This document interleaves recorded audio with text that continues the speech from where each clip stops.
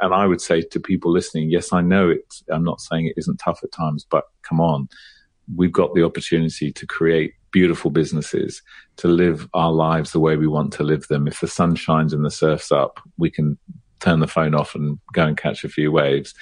We can go and sit in a cafe and do a bit of work. We have that. I mean, let's keep it quiet. Welcome to the Tradies Business Show with Warwick Bidwell.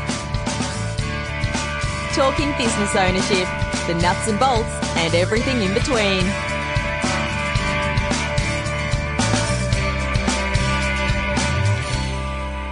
G'day and welcome to the Tradies Business Show. Was here with you for another episode. We're getting close to 200 episodes. I should plan a big celebration for that, but I'm going to focus on today's episode. Cracker today. I know I say that a lot, and honestly, I'm pretty proud of the content that this show has produced over the last coming up 3 years. Can you believe it? Anywho, I loved today's episode. Always like chatting to Rob. I'm actually lucky enough to have the opportunity to appear on his podcast soon. So go and check out the Flying Solo podcast. It's one that Rob hosts, and you'll probably hear my dulcet tones. I doubt that, but you'll hear me rabbiting on on his podcast. Today's episode is all about word-of-mouth business and how to get more. Word-of-mouth, referrals, seems to be a bit of a mystery for a lot of people, including me sometimes. But I hear a lot of people say that their business is based on word-of-mouth, but they can't tell me how the heck they do that. How are they generating word-of-mouth? It's like just sitting around waiting for it to drop in your lap. Or you could listen to today's episode and get a bunch of really cool tips from Rob Gerrish.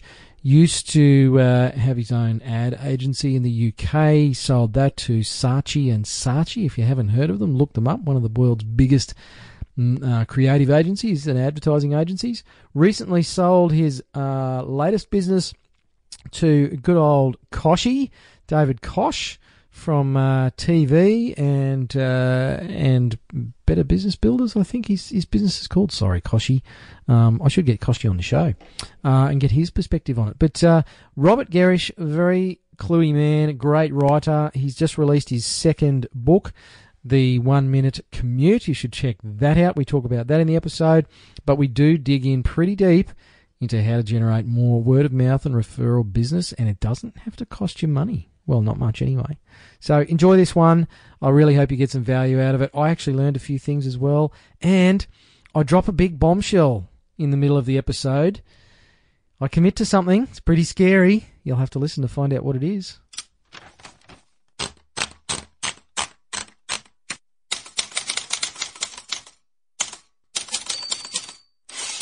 Alrighty, so joining me on today's episode of the Tradies Business Show, I have a former guest. I don't get to say that as often as I probably would like, but I have a former guest on the show, and very excited to talk to today's guest again. He's just released a book, or second book actually. Welcome back, Rob Gerrish.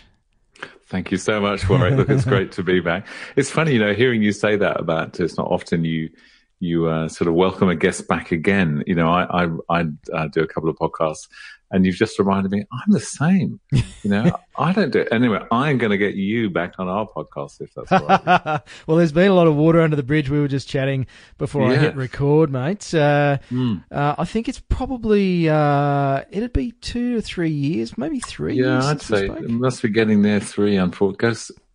It was early on, because the Tradies Business Show is coming up to its 3 years, I think. It's just gone 3 years actually since we kicked this thing off. So there you go. So give us an update, mate. What's been going on in your world? Crikey, how long have we got? Well, look, we'll keep it to a 45-minute episode. How's that? Yeah, okay. Well, look, quite a lot. I'll so basically, for those that don't know, and that's probably a good number of people listening. When we last spoke, I was running a business called Flying Solo, which is a community of Australian solo businesses, a business that I started about 12 years ago. And I sold that business last year. So at the end of last year. So that was kind of always a plan. And the plan delightfully came to fruition in about November of 2017. So as I talk to you today, I'm sort of footloose and fancy free, and I'm back very much on my own again, which is enormously pleasurable. I mean, not to say that the last dozen years in flying solo wasn't also fantastically good fun. But I'm now back, doing my thing all by my little old self again, which is, it probably doesn't feel that differently, to be honest, because all the time that we ran flying solo, we ran it very much as a kind of collective of individuals that were coming together, to run that business. So, I've always had my home office. I've always had an office in the city, and I kind of flip between the two. So, it doesn't feel that different, I guess. I also do a little bit of consulting work to Flying Solo, still do their podcasts and things. But as you mentioned as well, I've knocked out a cheeky book. Just popped one out, mate, just as you do. Well, yeah, it's really funny, I know the purpose of today isn't necessarily to talk about sort of business exits, but gosh, if ever you want to, I had such a good experience selling our business. And I know for a number of people listening, they might be sitting there thinking, well, who's going to buy my business? It's only me. Yeah. Well, that's kind of who I was a few years ago. It was me. I've always had two good, delightful partners, but I mean, a lot of it was centered around me. So I gradually kind of designed the business so that I could, slip out the back door. And, and I would say to people listening, that is possible for you too. So, and the whole process of selling was just gorgeous. I loved every minute of it. People say it's stressful. I found it so pleasurable. It was just terrific. Yeah, right. Really good fun. And I've sold it to Koshi, David Kosh from, people would know him from his Congratulations, mate. TV show. Yeah, thank you. And he's a lovely man. And he's got a nice business there, and Flying Solo fits into it really well. So yeah, but then in this, during the course of selling the business, I was also busy writing, and I've been wanting to write this book, which is kind of, if you recall, I wrote a book called Flying Solo in 2005, and that did pretty well.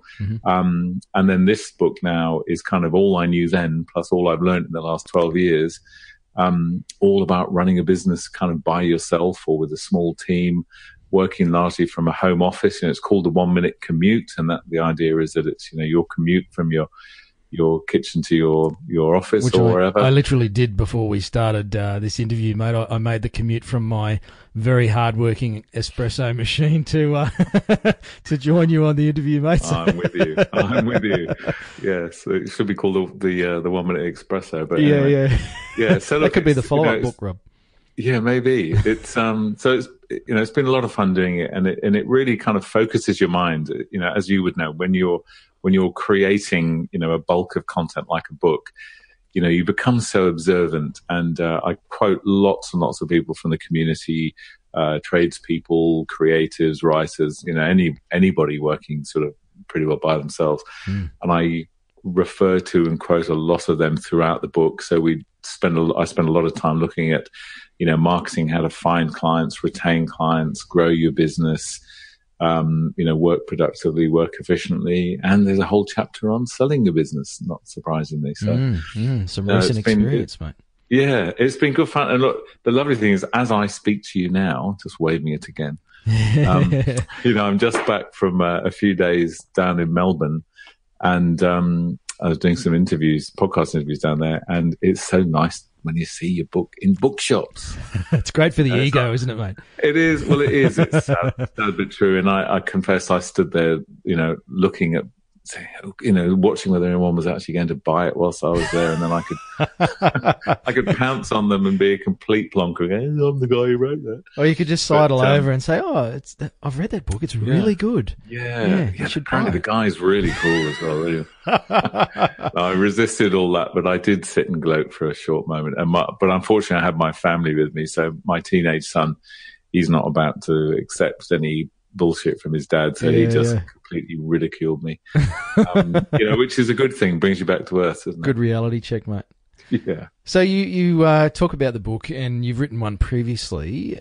Just I guess a little aside here. I don't know too many tradies that would write a book or probably even want to write a book, but what's involved in actually putting it together, and what are some of the spin-offs that you get out of it other than obviously book sales? Well, look, that's a great question. There's a couple of questions in there. The first thing is, I'm not going to make myself wealthy selling books. That's the truth of it. In particular, I'm writing to a small business book. The last book became a bestseller, but frankly, to be a bestseller of business books in Australia isn't terribly difficult. I think you have to sell, I think it's 4,000 or 5,000 copies, and that classes as a bestseller in business. So, the guys listening will be able to do the maths. 4,000 or 5,000 copies times whatever the author gets, which is a couple of dollars, over a few years, it's not going to change your life. That, no, if you were writing, Shades of Grey or something, Shades of Grey, the tradesman's issue, you probably do well with that. But when you're writing something like this, a business book, it's not about the money. Yep. It absolutely isn't. It's purely for profile. The thing with author, from author comes the word authority. And if you want to become known as an authority in your area, then having a book under your belt is a pretty good thing to have. Now, sure, there's a whole lot of people that are much more skilled than I am who will do lots of events and have piles of books at the back of the room and flog them. I've never been crash hot at doing that. I mean, I love going to events, but I just get all sort of bashful and I just can't sit. I'll sell a couple every now and again, but I'm not big in that fun. So it really is just a profile raising thing. Gets you seen out there and hopefully adds a little bit of kind of reinforcement to, being something of a specialist in an area. But it's interesting when you mentioned about your audience, tradies writing a book. Well, I would say there would likely be a few people listening who think, well, maybe I should. Well, I would say if you think maybe you should, you definitely should, because it is a wonderful way, particularly if you're really looking at growing a business. If you want to grow a business that might become, broad and very scalable, maybe a franchise, maybe a licensing business, then to have something kind of sitting, under that really positions you as an expert can be a very good thing to do. The other thing might be, and I'm sure this is something that's very possibly on a list of yours somewhere, writing the ultimate guide to setting up as a plumber or the ultimate guide to setting up as an electrician. I mean, or whatever, those kind of books, they're very likely to do pretty damn well. And what, the point you made is how do you go about doing it? Now, not everybody enjoys writing. I have always enjoyed writing. However, when I set about doing this book, I was thinking, how can I do this little bit smarter? So one thing I did, which really worked so well for me, and I'll absolutely share this with any of the people listening because it might work for them, is in this day and age with artificial intelligence, we can babble away into our phones and we can then upload that to a website. There's one called Temi that I use, Temi, that then transcribes that for very, very low cost. If it's a single voice, it's very accurate. It's, every bit as accurate as Siri or, Google Voice, whatever. And it will transcribe that, and that can give you a sort of rough text. And that's what I did. Rather than sitting down laboriously, writing with a blank sheet of paper or a blank desktop, what I did was each day I would I'd sort of mapped out the themes for my book, the chapters, if you like. And then when I went out for a walk, I do a fair bit of walking as I get older. I'm told I'm going to live longer if I do that, so I do it. I go out with my little, I actually had a little dictaphone so that I didn't use my phone because I didn't want to be disturbed by those annoying people that ring you. Yep. So I just took my little dictaphone out. I sort of planted an idea in my mind, gave myself a good strong hit of caffeine, went off for a walk, and I would just babble away into my little dictaphone. I then get it transcribed, and that would give me a rough text. Now, it's so much easier when you've got sort of 2,000 words, and you'll get 2,000 words if you go and walk for half an hour. It's far easier, I found, to start editing with some rough text than it is to sit there with a blank sheet of paper. And what it also meant is if I saw something on YouTube or I read an article, again, I could just read the little bits that were relevant, send it off, have it transcribed, pretty well instantly. And little by little, I suddenly found myself with admittedly a very rough manuscript. But it's, as I say, it's easier to work, I found, with a rough manuscript and spend a few hours with listening to some music, headphones on, tidying up a manuscript than it is starting with nothing. Yeah. It's also the sort of thing that you can outsource.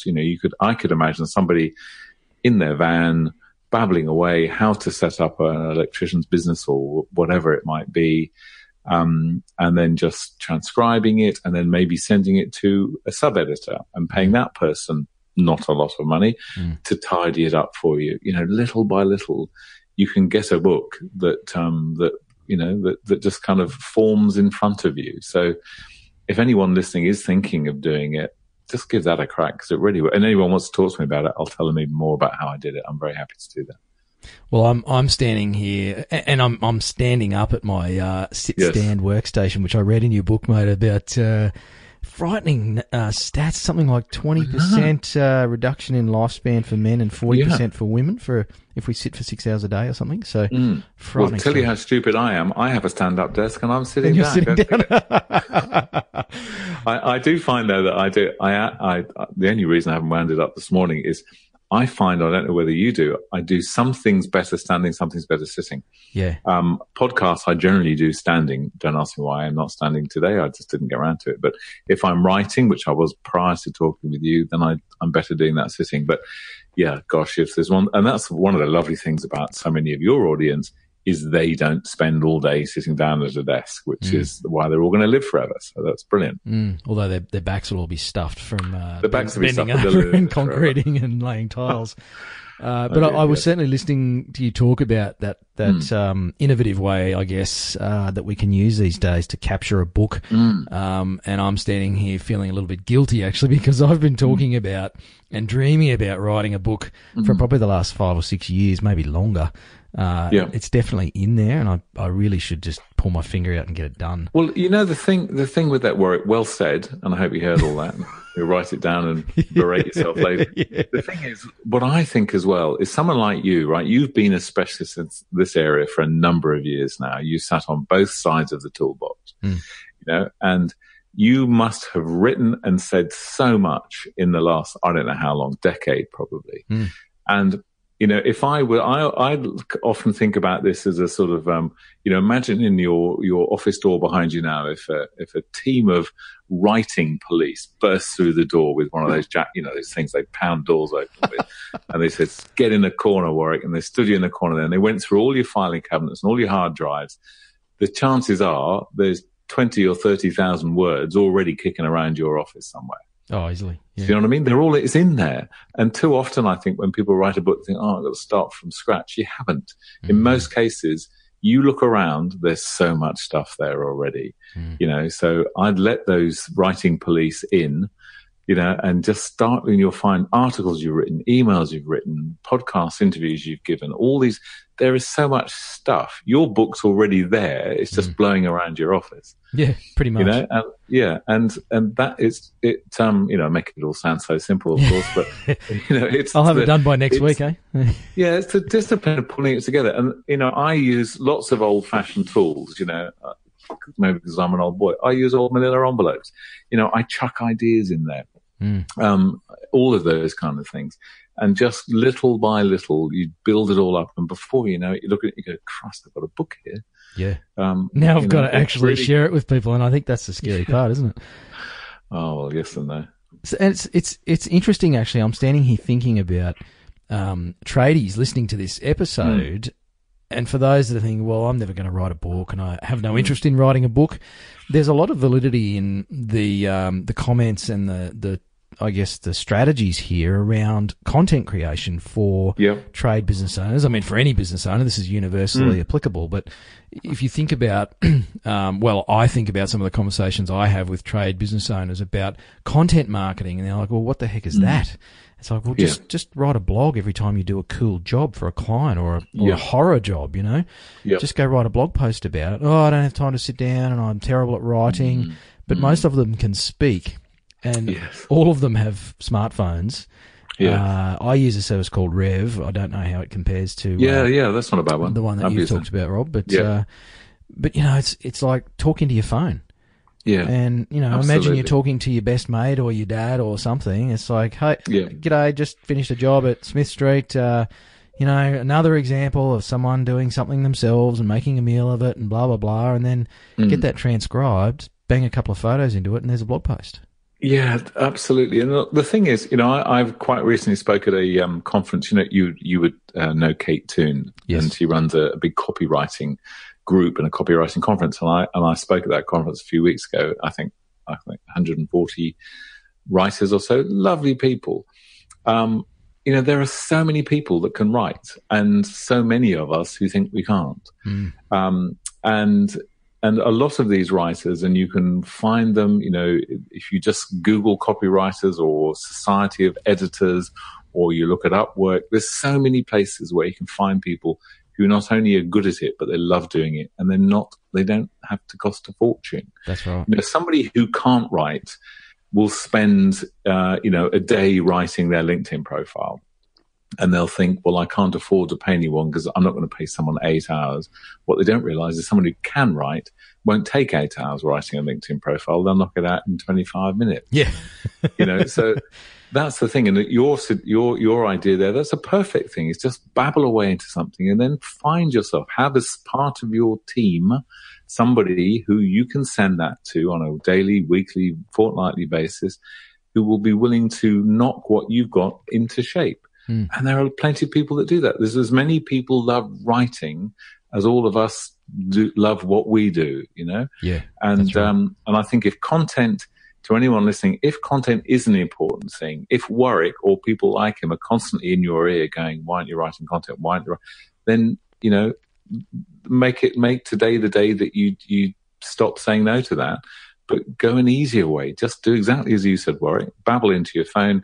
Source someone who can knock it into shape for you, and there you go. You've got yourself some content. And once you start, as you would know, once you start and you see what it does for you, it just becomes addictive. It's fantastic.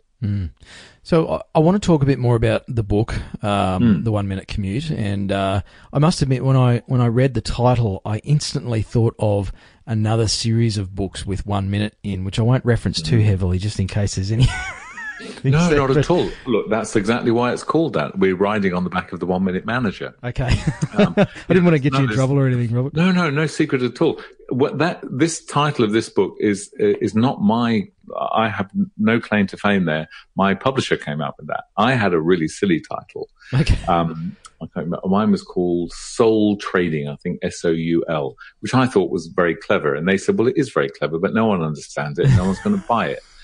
And if there's, bad for marketing. Exactly. My view of the world is listen to the people that actually know what they're doing. I can write the book, but I'm not a book seller. I'm not a book marketer. So if your publisher says to you, that's a stupid title, what about this title? I'm going to say yes. They could have called it. My view is if it's going to help sell more books, then call it what you like, within reason. Well, I mean, most books these days have got "fuck" in the title, and that seems to make them a lot. But thankfully, they didn't come up with any ideas with that. But I'm happy with that name. That was their name, and it was intentional. That it's got a people look at it and go, oh, I think I might have heard of that. Well, you haven't actually, but you have heard of the 1 Minute Manager. Well, it did strike that that familiarity chord with me, and I'm very familiar with the 1 Minute Manager series, obviously being a business coach. But I was like, that's kind of clever, because then it was like, I'm already familiar with this book. Yeah, I think it's kind of clever, but it's no thanks to me. I can. But I do want to ask you. I guess ask some questions around marketing and marketing for small business owners. Obviously, you founded Flying Solo and have by the sounds of it, quite successfully exited that business. You actually come from a marketing and advertising background. I mean, you sold was it an agency you sold to Saatchi & Saatchi? Yes, that was 1,000 years ago, but yes. So one of the things that I find, small businesses generically, but obviously, we're talking to trade business owners here, and that's my specialty and my passion is generally they find marketing a little mysterious and a bit of a black art. Well, that's what they think it is. Yeah. We've just touched on content marketing. I'm keen to get your, insight into, from an experienced marketing person looking at a trade business, what are some of the tactics or broader strategies that they really should be thinking about in their business? Yeah, well, look, that's a great question. And I'm really pleased you've asked it because I feel really strongly about this.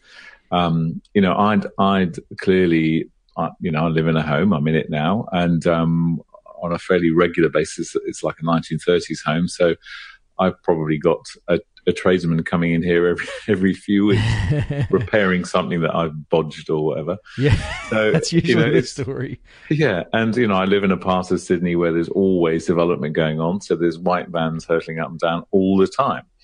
And being a home-based business, when I go out for my walk, I'm desperate to talk to somebody, so I invariably end up talking to tradies that are here and around. So it's a market I know I enjoy, and I do observe some things with marketing. I think one of the key things is, look, taking content and SEO and all of those, I'm going to park all that to one side because I'm sure that's something that you cover in great detail and it's something that people listening will know about. But where I still feel the biggest opportunity is, or the biggest kind of the leak, if you like, where people are missing out on opportunity is, again, a little bit more old school than that. And maybe it's because I'm in my 60s that I feel more comfortable in this space, but I still believe it to be true. I think, and that is word of mouth.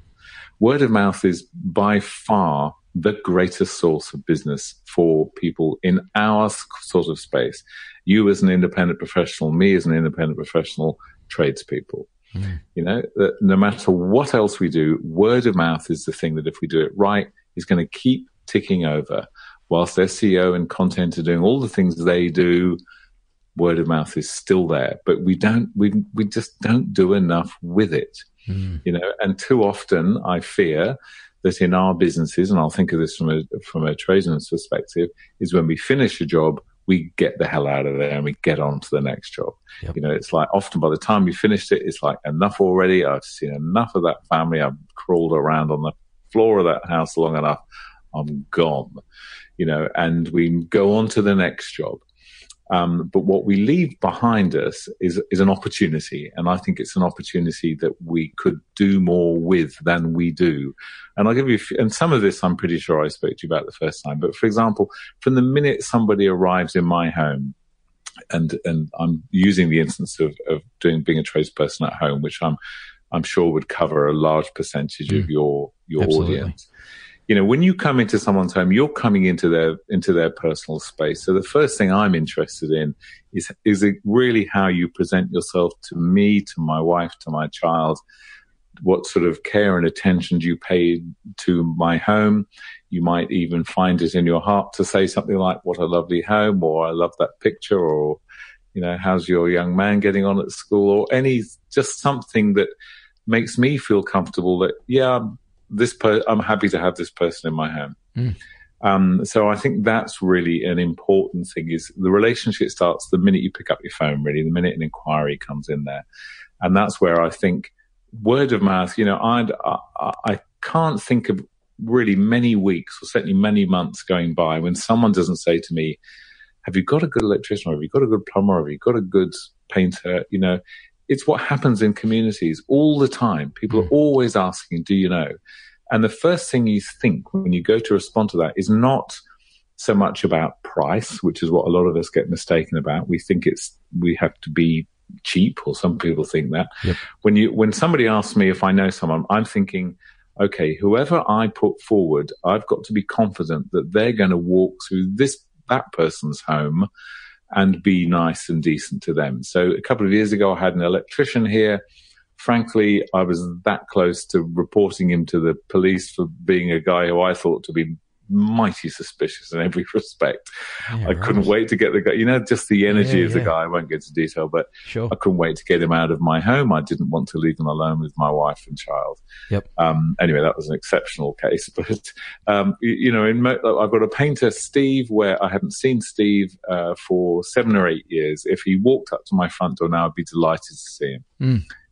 It's that sort of thing and when people ask you for a referral, you've got to think, do I feel safe referring this person? Because generally speaking, every electrician can do a good job. Every plumber can do a good job. Every painter can do a good job.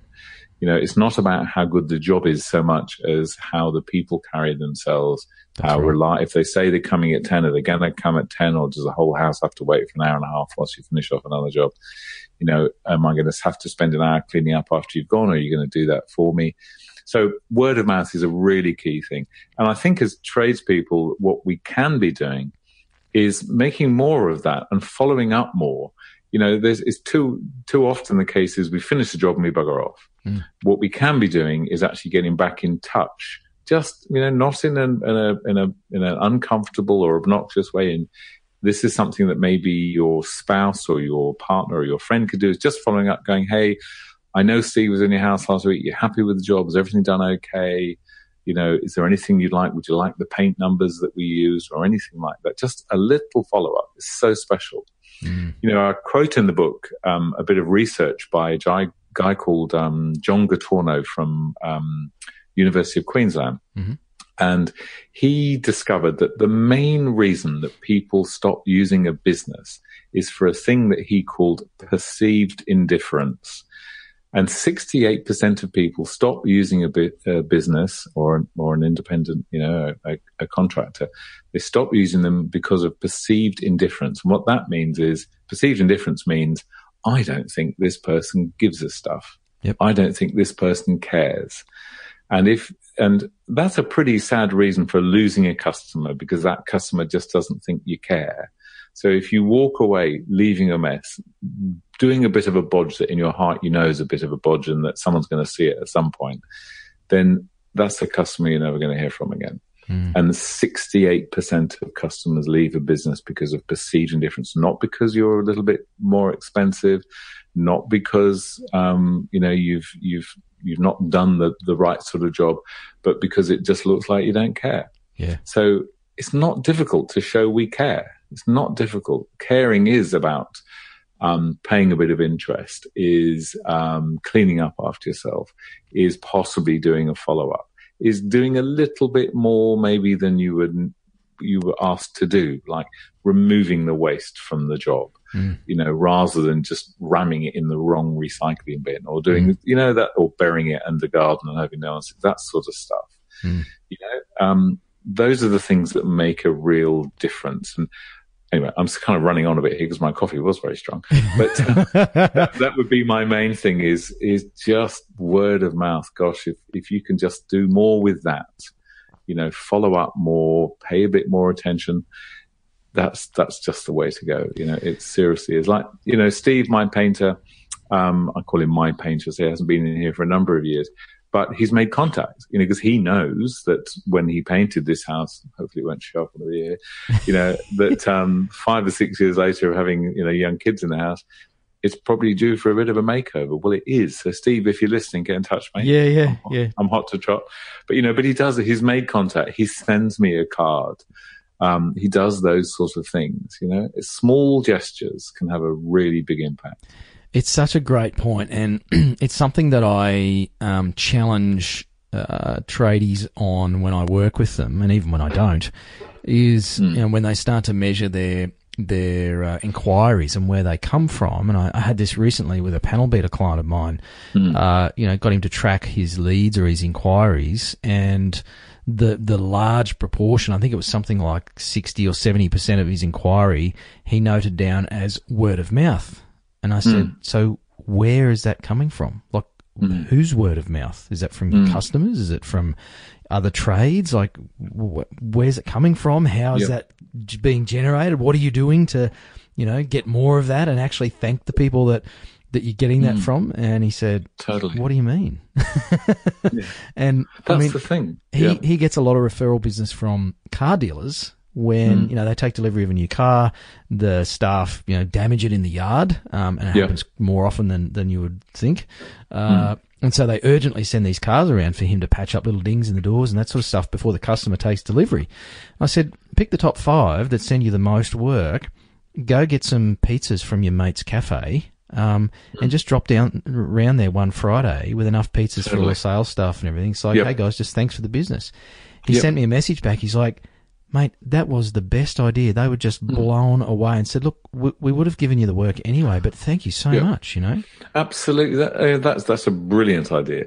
That's a brilliant idea. And look, it's my father was in the motor business, so I know about damaging cars. Because I was the one that damaged a few of them.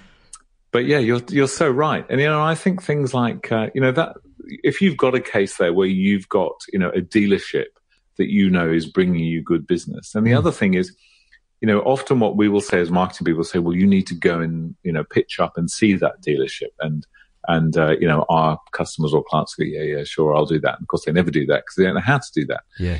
But one way is to just go in with one of your junior staff, someone who's just joined your business, and say, right, come with me, mate. We're just going to go and have a look around, our local Holden dealer. And all you do is you go onto the forecourt, you go and see the salesman, you go, look, if you wonder what we're doing, I've just got this, my young guy's just joined me, and I just want to show him some of the typical little bits of damage that appear on cars, just to give him a bit of an insight into how things work. And just walk. So, whilst you're there, the sales manager sees you, all the sales team see you, the service manager sees, what are those panel beaters doing there? What are they doing on site? And what you're doing is you're walking around, you're being seen, and you're pointing to things, and one of the business that I sold years ago, to Saatchi and Saatchi, this was in a time when it was a sort of design and promotions business. And these were in the days when you created artwork on big bits of board. It wasn't digital, nothing was digital.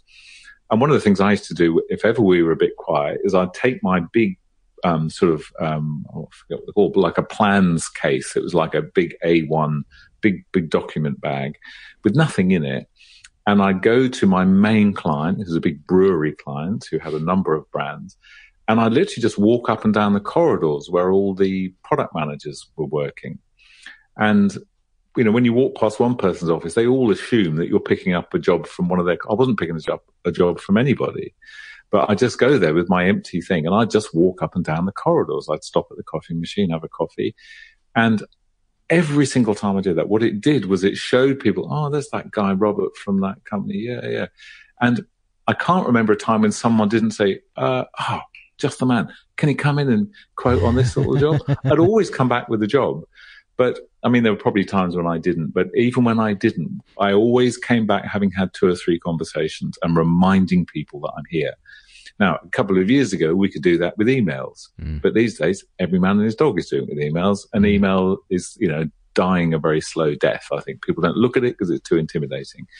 But turning up in person, as you said, sending pizzas or just appearing on the spot. Hey, I'm just here with one of my staff. Just wanted to show him the job that we did. Just want to show them the gutters that we fitted on your house. It's fantastic. All the neighbors see it. Everyone else sees it. Brilliant.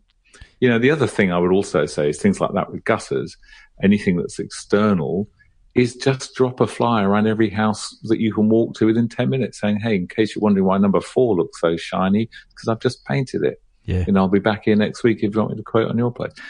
These are simple steps. Yeah. But the things that make a real difference. And I talk about it in the book. Fancy that.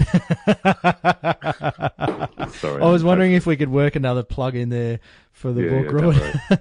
But I'm sort of stuck on this word of mouth thing because it is such a big area that I think baffles people. The question that often comes up is, well, how do I get more word of mouth business? If it's so powerful and so valuable to my business, how do I get more of it rather than just have it as a spontaneous thing? Well, that's a good question. I've got an answer for you. The thing with word of mouth is what most people do is that we just sit around and wait till the phone to ring and go, oh, word of mouth, that was nice, thank you. But we can do stuff to accelerate it. And I do go through a whole little path in the book, but let me give it to you now so you can save yourself $30. The thing with word of mouth is that we absolutely can accelerate it, and we can do it in a number of ways. One of the things is that often what happens, well, let me just backtrack.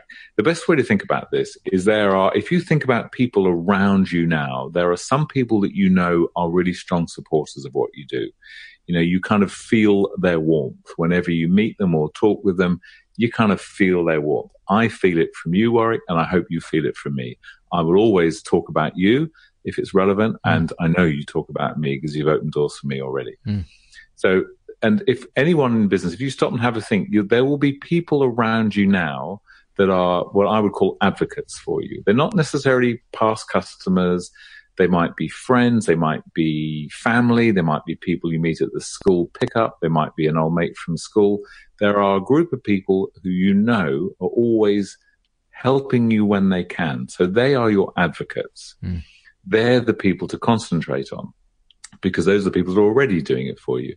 So the first thing you can do is maybe have a barbecue one Sunday and just invite those 5 or 6 or 10 people around and go, hey guys, in case you wonder why you're all here, you're here, and I bought the luxury sausages today because I want to thank you, because every one of you has helped me in this first 5 years or first 2 years of my business, and I just want to get you here and say thank you very much. And if you've got more people you can nudge my way, please do. Ideally, they will live within a 5-kilometer radius, and they'll give them your spiel. Yep. That's the first thing to do.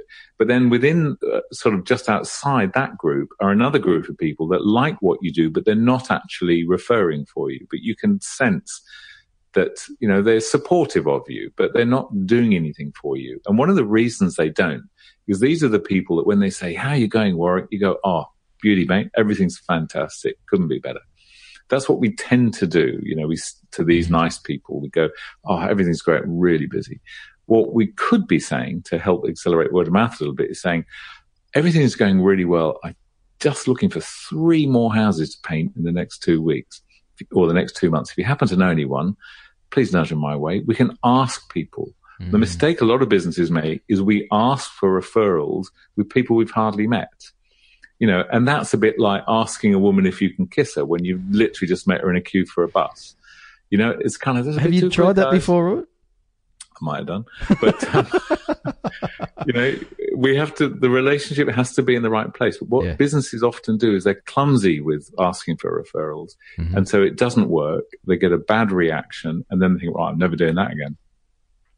But that's not the way we should be doing it. What we should be doing is looking at where the relationship is, how well do people know what we do, how comfortable do we feel with them.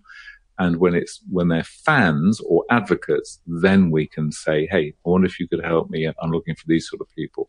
Yeah. And if you've got people outside of that, who aren't as close to you as that, well, then the job there is to get a bit closer to them, and just say, hey, just wondering, I can see that you could maybe do with a bit of paintwork on your house. I'm not pitching for the work here. I just wanted to give you some advice. If you ever want me to come over, just give you an idea of, the sort of finishes and things you could have. I'll be in the street all week. I'm very happy to pop by and have a chat with you. That sort of thing will draw people closer. And in our business, that's our job. Get more people into the center, fans and advocates. Yep. That's how to accelerate word of mouth in a sort of, that's a brief summary anyway. No, that's awesome. What we can do. And look, I'll admit to being, I think I do a reasonable job with my fans, the people in that core group that you mentioned. Because I do get referral business, and it's predominantly where most of my business comes from.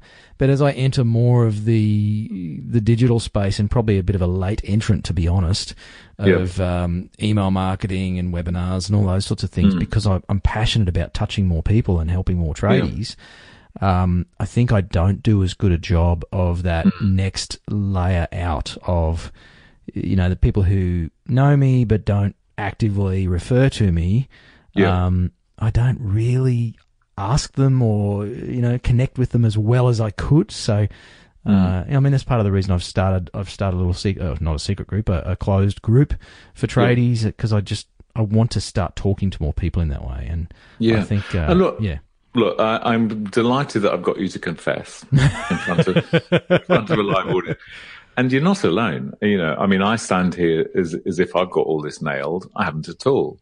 I know I could do a lot better than that. But, it's really interesting. Like even, when did I write a new book? When this new book came out, I bought, because that's the only thing when you've got a publisher, you've got to buy your own copies. I bought a number of copies from my publisher. About 4,000. And I sent them out to my fans. Mm-hmm. Like I sent about, I think I've sent 15 or 18 so far. Just to people I thought, who haven't I spoken to for a while? So I've sent them out over the last couple of weeks, and I've been getting the most beautiful responses back from people. One of which is likely to turn into a very lucrative speaking gig, and probably wouldn't have done if I hadn't reminded them that I still have a heartbeat and I'm still alive. But these are the things that we can do, and again, is if, like, as you're saying, word of mouth can be an issue.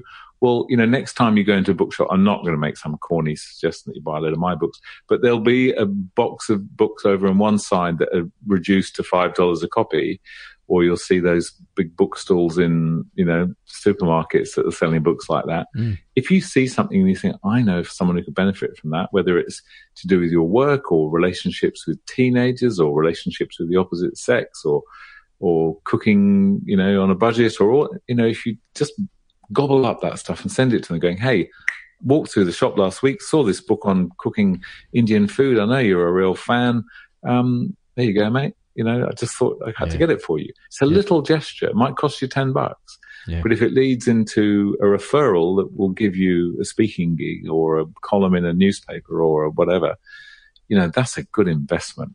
Absolutely. And so we don't have to generate all this stuff ourselves. We just have to keep those people front of mind. Who are the people that are already supporting me, and how can I better support them? That's the key. Because far easier, as we both know, far easier to grow our business with the people already around us than to constantly be pursuing new people. Oh, it's expensive, you've got to go through that whole process. Time consuming. You've got to get to know.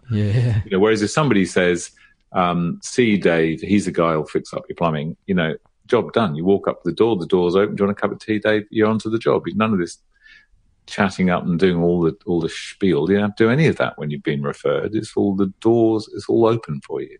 That's right. Such great advice, mate. Now, I hear you've written a book, Robert. So, mate, any, I guess, like, from the author's perspective, I'm always curious when someone writes a book, do you have, like, a part of the book that you're proudest of, or that is the most personal bit of the book where it's like, I really wanted that to be in the book? Is there a part of the book like that for you? The 1 Minute Commute? Gosh, that's interesting, isn't it? Look, I think what I like most about the book is I've really enjoyed writing it. Okay. And somebody's already said to me that what they enjoy from reading it is it sounds like just having a conversation with me. That's what I love the most, is the fact that I've succeeded, I believe, in writing the kind of book that I would like to read, in that it's not difficult. I mean, every day of my life for the last 15 years, I've been involved in small business. And whenever anybody says, oh, he's a business expert, I wince, because I think, really? Is that who I am? Yeah. Because I don't consider myself to be any kind of business. I just love people, and I love creative pursuit of kind of work and life. That's what I enjoy. And the fact that I've been able to write this in a way that I've really enjoyed writing it, and I think people will enjoy reading it, that's what I'm proudest of. It's because, on my tombstone, it's not going to say anything about he wrote the 1 Minute Commute. Hopefully not, anyway. No, but I like the fact that I've enjoyed it, that I think people can sort of hear my smile as they read it. I did a talk recently where somebody said at the end of it, it was like watching a stand-up comedian. I loved that. Not saying that I am that funny, but I love that one person at least thought I was. Your son probably doesn't think so. No, he doesn't. but he'll read that one day, poor little bugger, and I think he gets a mention in them all the times, and he'd like. Yeah. And Yeah, so I think that's the thing is I enjoy it because it's a true reflection of who I am. I haven't written it thinking if I write this, I'm going to flog a lot. I've written it thinking I just wrote what I wanted to write. I showed it to a publisher kind of half-heartedly. And to my total surprise, the publisher, Pam Macmillan, said, yeah, we'll publish that. Oh, bloody hell, really? Okay. So that's what I'm most proud of is it's not written to order. It's written the way I want to write it, Well, I would certainly echo that, Rob, and I happen to have a copy here too, mate. But as I was reading it, it was like speaking to you or listening to you speak. You write as you speak. But the content is great as well, and I love some of the myths that you bust in here around, basically, I guess, small business, but what tradies would often refer to as being a sole trader, which so many of them are. And there's some great myths in here about, real work happens in real offices and, work being all about money and bigger is better and all those sorts of things. Yeah. So, some great stuff in there, mate. And thank you. Well, it was just finally on that. It was interesting. I was luckily invited to be on Channel 10 Breakfast Show a couple of weeks ago. And the woman who introduced me came out with this story that everybody has, that everybody in small business, we're all struggling and it's hard work and we work 12 hours a day and all weekend. And I just so disagree with that. I know I'm not suggesting that some people listening are not doing it tough. I know business is not easy, but this perception that running a small business is the hardest thing you've ever done. I just think, when I go down, I don't live too far from Bondi Beach. When I go down there, if I manage to skive off in the afternoon for a walk, there's an awful lot of white vans parked on the side and an awful lot of guys out on surfboards who really ought to be working. Yeah. And I look at, I think, I'm sorry, but yes, I know business can be tough, but it doesn't have to be tough. No. If we do things right, we can and should enjoy our businesses so that when we get home after a day's work, we're a nice person to be around. For a while when I was in a corporate job, when I got home at night, I'd practically sort of push my children aside so I could get the beer out of the fridge faster and then start to become a human again. Since I've run my own business, I've never been like that.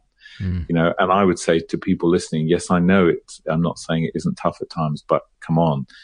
We've got the opportunity to create beautiful businesses, to live our lives the way we want to live them. If the sun shines and the surf's up, we can turn the phone off and go and catch a few waves.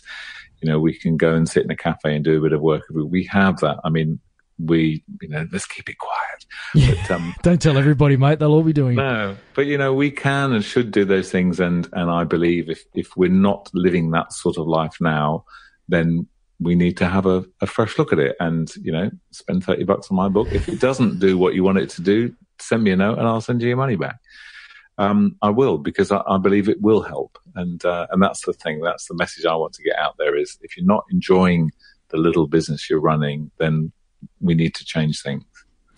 Well, I think you've wrapped that up nicely, Rob. I think that's a perfect place to finish our chat, mate. I usually ask the whole, 1,000 tradies in a room, one piece of advice, and I think you've just very eloquently communicated that. So, mate, any final parting shots you want to make it? I mean, parting words of wisdom you want to make with? Yeah, the final one is I just like in front of witnesses, just your commitment, Warwick. When you're going to get your first draft done, mate? Come on. Well, I turned 45 yesterday as we record this, so maybe I'll commit to before my 46th birthday, mate. I'll give myself 364 days. How's that? You heard it here first. And it's on video too. I've started doing video of my podcast, mate. So thank you for submitting yourself to that process. It's a pleasure. Look, it's been great, Warwick. Thank you so much. And I definitely would like to get you back on the Flying Solo podcast. It's a deal, mate. It's a deal. Now, just quickly before you go, if people are listening to this and it's like, I want to get a copy of this fantastic book that these guys have been talking about, what's the best way to do that and also to learn more about you, Rob? Oh, you mean this book? Yes. Well, they can happily, any good bookshop has pretty well definitely got copies at the moment. So it's called The 1 Minute Commute. If you can't find it there, if you Google it, I know it's available on Booktopia, and I think Amazon have got it now as well. Nice. Or if you head to my website, which is robertgerrish.com, you'll find links there where you can buy it. So yeah, look, all good bookshops. And very shortly, no doubt, copies in St. Vinny's, but that might take a while longer. That'll be once mine comes out, mate. Yeah, and libraries, actually. Libraries have bought a few copies, so you can, and there's even one coming out with big type for people of my age. So great. So no excuse not to read The 1 Minute Commute. No. I haven't got an audio version yet, but I will. I'm working on it. Read by somebody sultry and very attractive, I'm sure. Oh, that's very kind of you. Thank you. Well, mate, pleasure as always talking to you, Robert. We really should do this more often, mate. Thanks, mate. And great to have you on the show. Thank you so much. Cheers. See you. Well, there it is. How'd you go? Did you get some value out of that? Were you thinking, oh, yeah, that sounds like me? Or were you like me, thinking, oh, I need to commit to something and do it on air on a national podcast so that thousands of people can keep you accountable? So I've started working on my book. I'm still trying to work out what to do. But I'll get there. I have committed to do it in the next 12 months. So keep an eye out for that one. But if you would like to get some more stuff, some more value, some more tips, ideas, feedback from real life people, it's great that you listen to the podcast and you get value from this. But you could actually get some live conversation happening. Head over to Facebook. I know you love it. Everybody does, apparently. And even if you don't, it's part of life. So head over to Facebook, search groups. So search in the groups part of Facebook for Tradies in Business. Super, super simple. Tradies in Business. It's a group in Facebook. Go and request to join. And you know what? Good old Woz will approve your request automatically. If you say, I listened to the show, I'll just approve you straight away without grilling you with 1,000 questions. How's that? Head on over to the group, jump in there, intro yourself, and you can start talking to other tradies. I'm hanging out in there, answering questions, posting content. People like Rob are joining up, and you're getting access to other experts in their fields. People like, James from Bill Chaser in there, so our previous episode. So yeah, go and jump in there. Tradies in Business on Facebook. It's a group. It's closed so that we only let tradies and their supporters in and not a bunch of numpties. And I'd love to see you in there. It's free. You can get some free tips and advice. And you know what? You could give your mates a hand. Help your fellow tradies out. So look forward to seeing you in there. Thanks for joining me on today's episode. Looking forward to some of the ones I've got coming up. Got some more cool guests. And hey, if you've got ideas for guests or people that you'd like to hear from on the show, even past guests, give me a yell, drop me a message on Facebook, or go and join the group and tell me in there. Hey, there's a thought. Alrighty. Until next episode, hooroo. You've been listening to the Tradies Business Show with Warwick Bidwell. Want to get off the tools and into true business ownership? Find out how at tradiesbusinessshow.com.